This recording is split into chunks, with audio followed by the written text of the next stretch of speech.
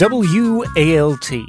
It's the Midnight Disease. Sam Dingman coming to you on the Electro Voice RE20, positively thrumming against the transformers of the Great River ME1NV. Piped from there through the Harrison 32 EQ, the RNC 500, and into your ears. Analog tones on a Friday afternoon, keeping you company in the moon cabin. As I recently wrote to a friend in an email, this week I wore a light jacket into a Starbucks and felt like my true self. Happy early autumn, everybody. Happy Gilmore season, as I've heard it called. Hope you're channeling your inner Lorelei, your inner Rory in these troubled times, accessing and channeling some optimism against long odds in a world where it's easy to feel like a misfit. Speaking of the true self, I had this experience this week. I came into the studio the other day, and I usually, for lunch, I always order the same thing from this deli in the neighborhood. I always order the same thing. I go on Grubhub, and I put in the order, and I punch it in. 20 minutes later, a very friendly guy on an e-bike shows up, hands it to me, and we have a nice little exchange. But this being light jacket season, I just got this leather jacket. If you listen to our Mark Pagan episode, you will know the backstory. I'm loving this jacket. It's just one of those jackets that you put it on and you feel like, oh, this is what grown-up Sam in teenage Sam's head looked like. That's him. That's him. A little piece of that dream came true, is how I feel when I put on this jacket. And it was a crisp autumn day, and I thought, you know what? Instead of getting the lunch delivered today, I'm going to walk down to the deli and pick it up in person. So that's what I did. I go walking in my leather jacket. I make the order for pickup on Grubhub, and I walk down the block and walk into the deli, and I say, hello, I'm here to pick up my order. My name is Sam Dingman. And the counterman looks at me and he goes, oh, you usually get it delivered. And I was like, yes, that's right. And he was like, I was about to call you just to make sure you hadn't made a mistake.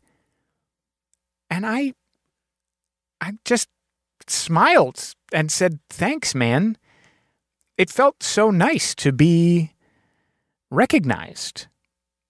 You know, here's this thing that used to be a vector of local neighborly connection, ordering lunch from a local deli. And nowadays, it's intermediated by this app that we rely on so that we minimize our human interaction. It's supposed to remove the friction of the food getting experience.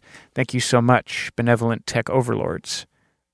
And here, we, in this moment, found a way to break through that and to be reminded that this is about a guy who works in a neighborhood buying his sustenance from another guy who works in the neighborhood. And that means we're connected somehow. It was just a little reflection of that, and it felt good. And I was reminded back in 2019, in the throes of working on Family Ghosts, I was staying at the studio until very, very, very late every night. And I would come home, get back to my apartment at about 10 and just be completely exhausted. I wouldn't have eaten. And this is a little embarrassing, but I didn't even have the energy to walk across the street and get dinner from the diner. So I would open up Grubhub and I would punch in the order. Again, I would always order the same thing. In that case, it was a chicken sandwich with feta cheese on it, lettuce, tomato, and onion, side of French fries. Got it every night, 5 nights a week, gained a lot of weight. And I would walk in the apartment, I would punch that order in on Grubhub, and I would just lie flat on the couch and wait for them to walk it across the street and deliver it to me like a prince. And so one night, I get home, and I just finished an edit of an episode. I was feeling good, and I was like, you know what? I'm going to shake it up tonight. I'm going to keep it fresh. Let's get pasta instead of the chicken sandwich with feta cheese. So I open up Grubhub, put the order in, send it through, lay down on the couch. 2 minutes later, the phone rings. It's the diner. And they go, "Hey, man, don't you usually order the chicken sandwich with feta?" And I was like, "Yes." And they said, "Okay, we just wanted to make sure you didn't make a mistake." And I said, "No, I didn't, but thank you. Thank you for checking. It's nice to be seen.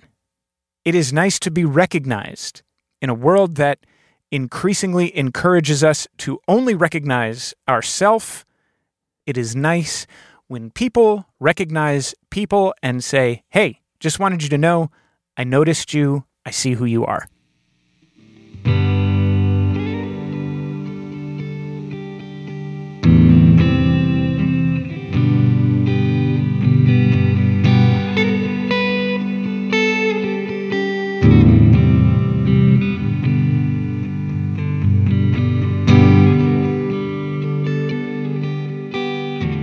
Here's a little something I noticed this week. Some great writing in the New Yorker magazine, of all places.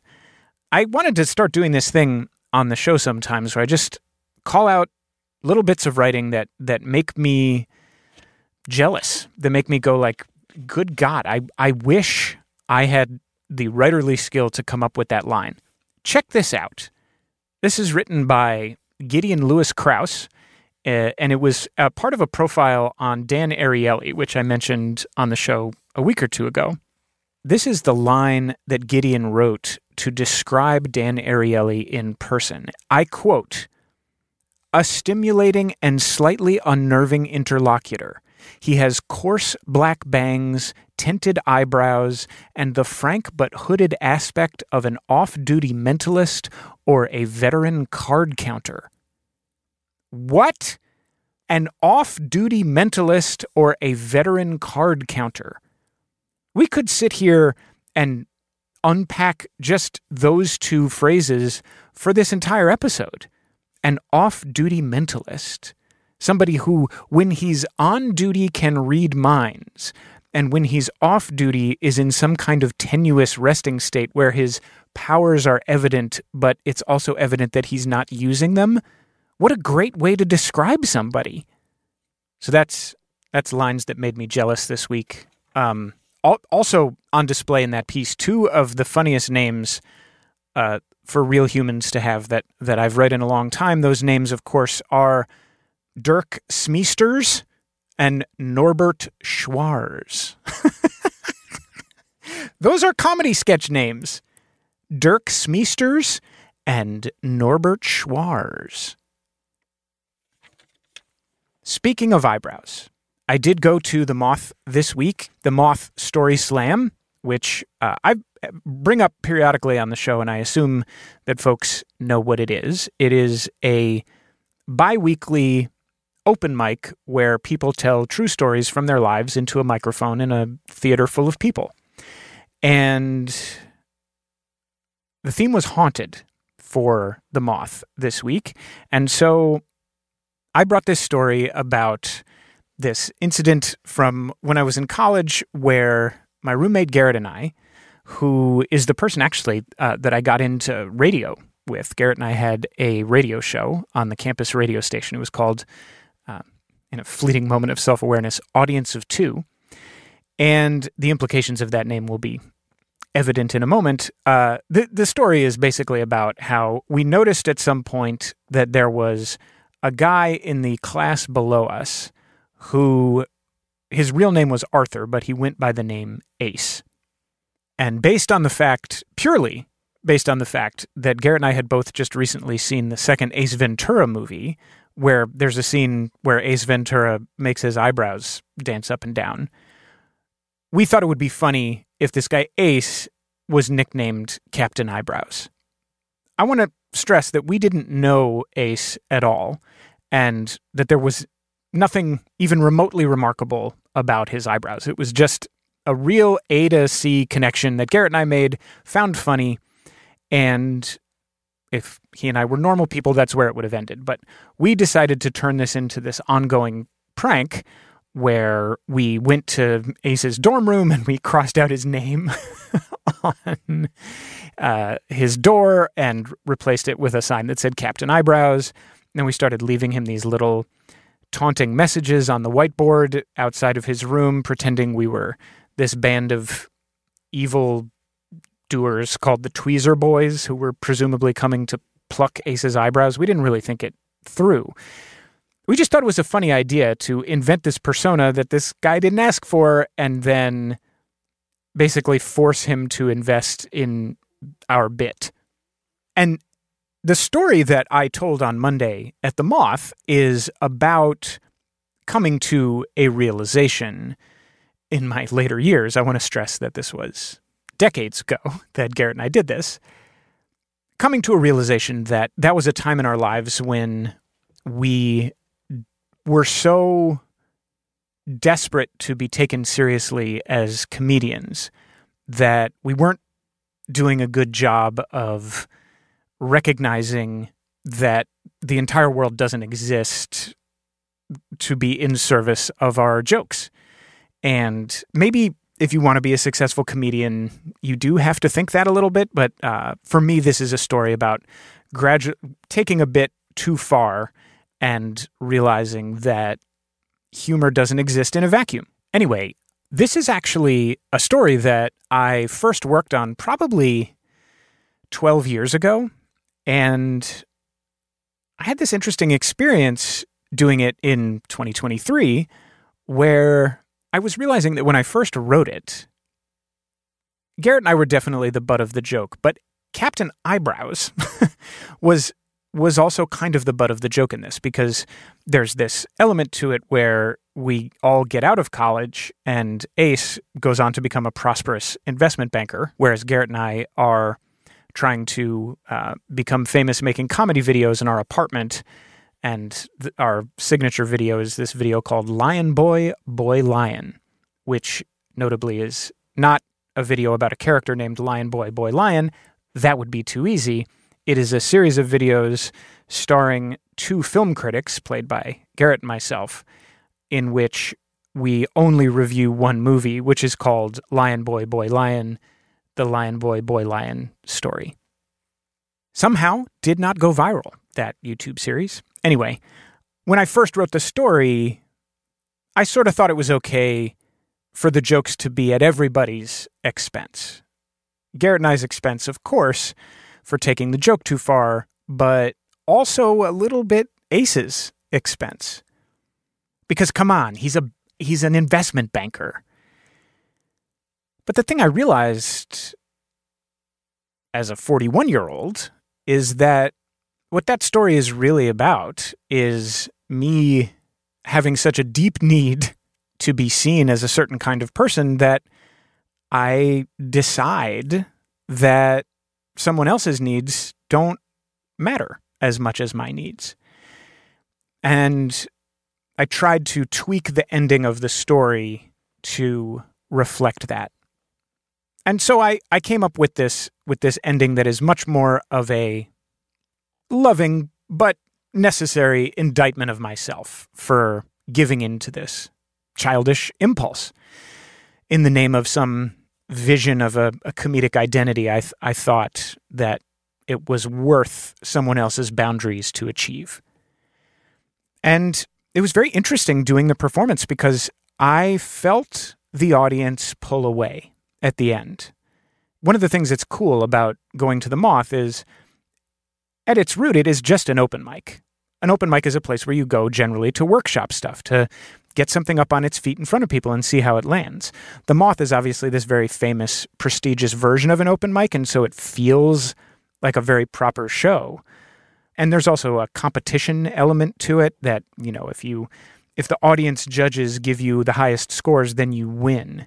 And then you get to perform in the next round of story slams. And that's all very well and good, but going there expecting to win, I don't think is a very useful artistic impulse. What is very valuable is if you treat it as a place to workshop a story in front of 350 people, because that's how many people come out to these shows. I mean, that's an incredible opportunity. So that's how I try to approach it. Is I'm going to get my story up on its feet and feel how it reverberates in the room. And so I do the story, and for the first, I would say 2/3 of it, I could feel that the room was really with me. They were laughing in a sort of knowing way. They could feel my ruefulness at looking back at this idiotic behavior. They thought the Captain Eyebrows bit was funny within the context of me saying, I know this isn't funny, but we thought it was funny. That was all really happening and really, really working. They were on my side. And then at the end, I lost them.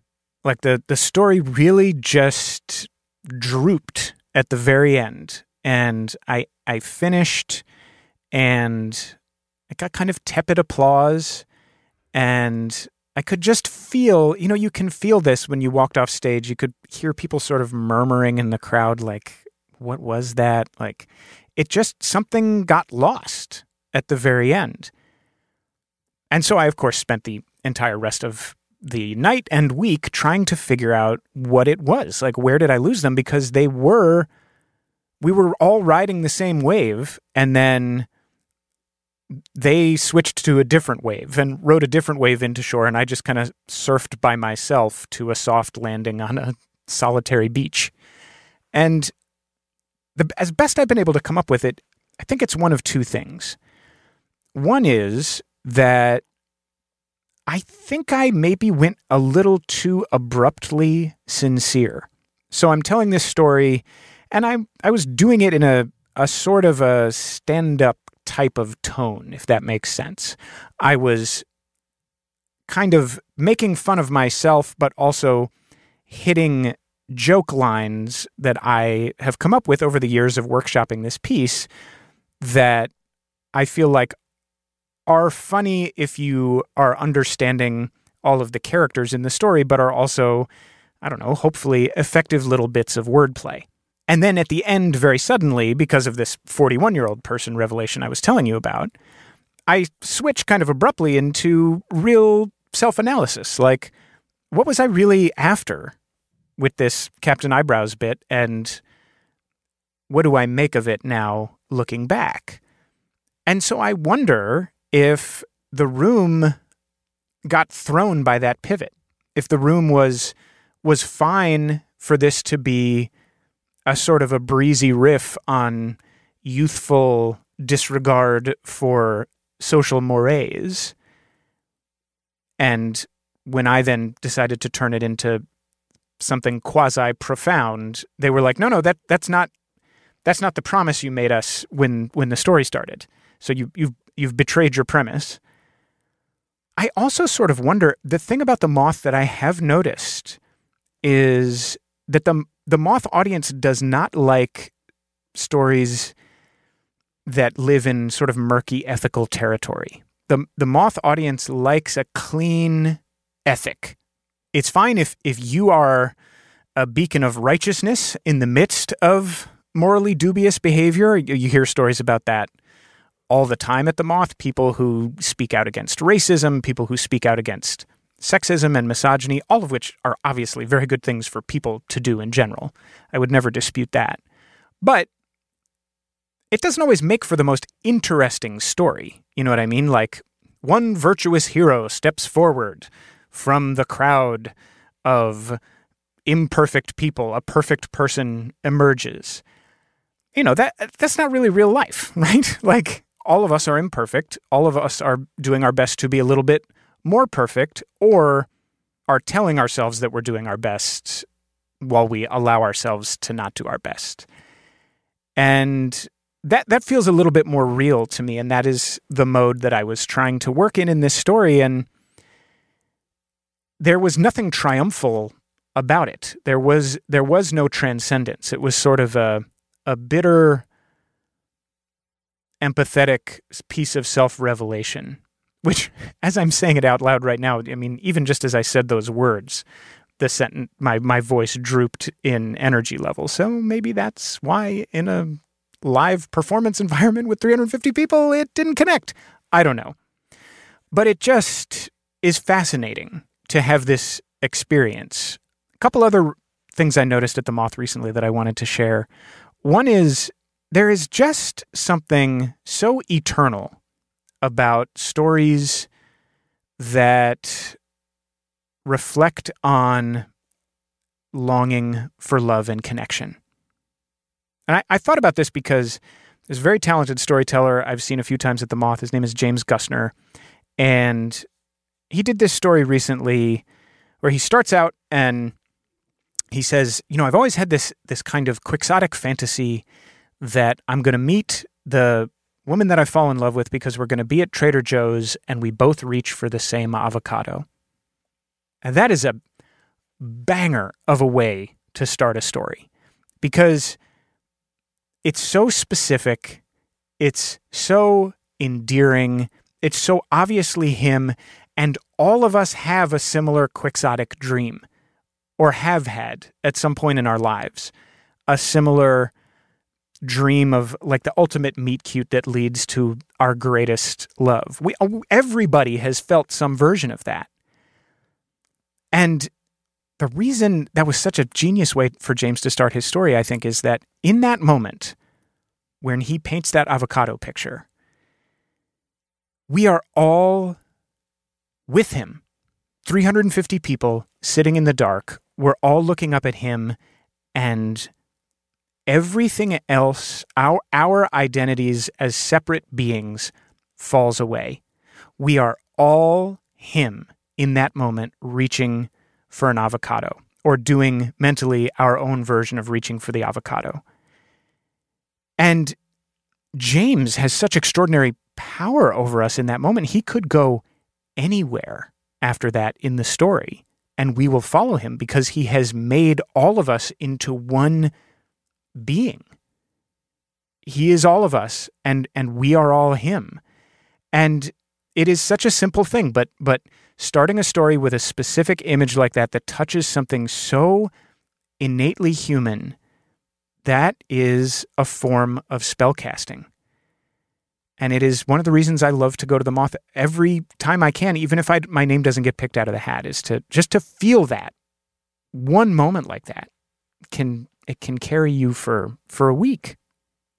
Another moment I wanted to share from a recent Moth performance that is much less significant, but it just made me giggle, is this guy told a story about trying to pull off this prank when he was in high school, where he had this book, and on the cover of the book, it said Sex Report. And it was it's a prank book that when you open it up, it has one of those little teeny pea-sized bags of gunpowder that you can get at like a dollar store. You like throw them on the sidewalk and they pop. And they're harmless. And I guess what happens with Sex Report is you open it up and one of those jumps out and it pops. So you are lightly slapped on the wrist for indulging in your curiosity about a little book that says Sex Report. But I just thought there was something so funny about that's just those two words together would be enough to make somebody be like, I got to see what's in that book. Sex Report, eh? I just thought it's so stupid. And I did, just in case you're wondering, go over to tricksupply.com and discover that you can pick up your very own Sex Report prank for just $4.99, my friends. And I laughed again because there is a helpful disclaimer at tricksupply.com associated with this listing where it says, this is not a real book. It cannot be read. Lest you be the kind of person who goes to tricksupply.com looking for the Sex Report prank and then yourself gets so taken in by the promise of a report about sex lurking between the covers of this book that you forget that it's a prank. This disclaimer will hopefully remind you of the true nature of the Sex Report.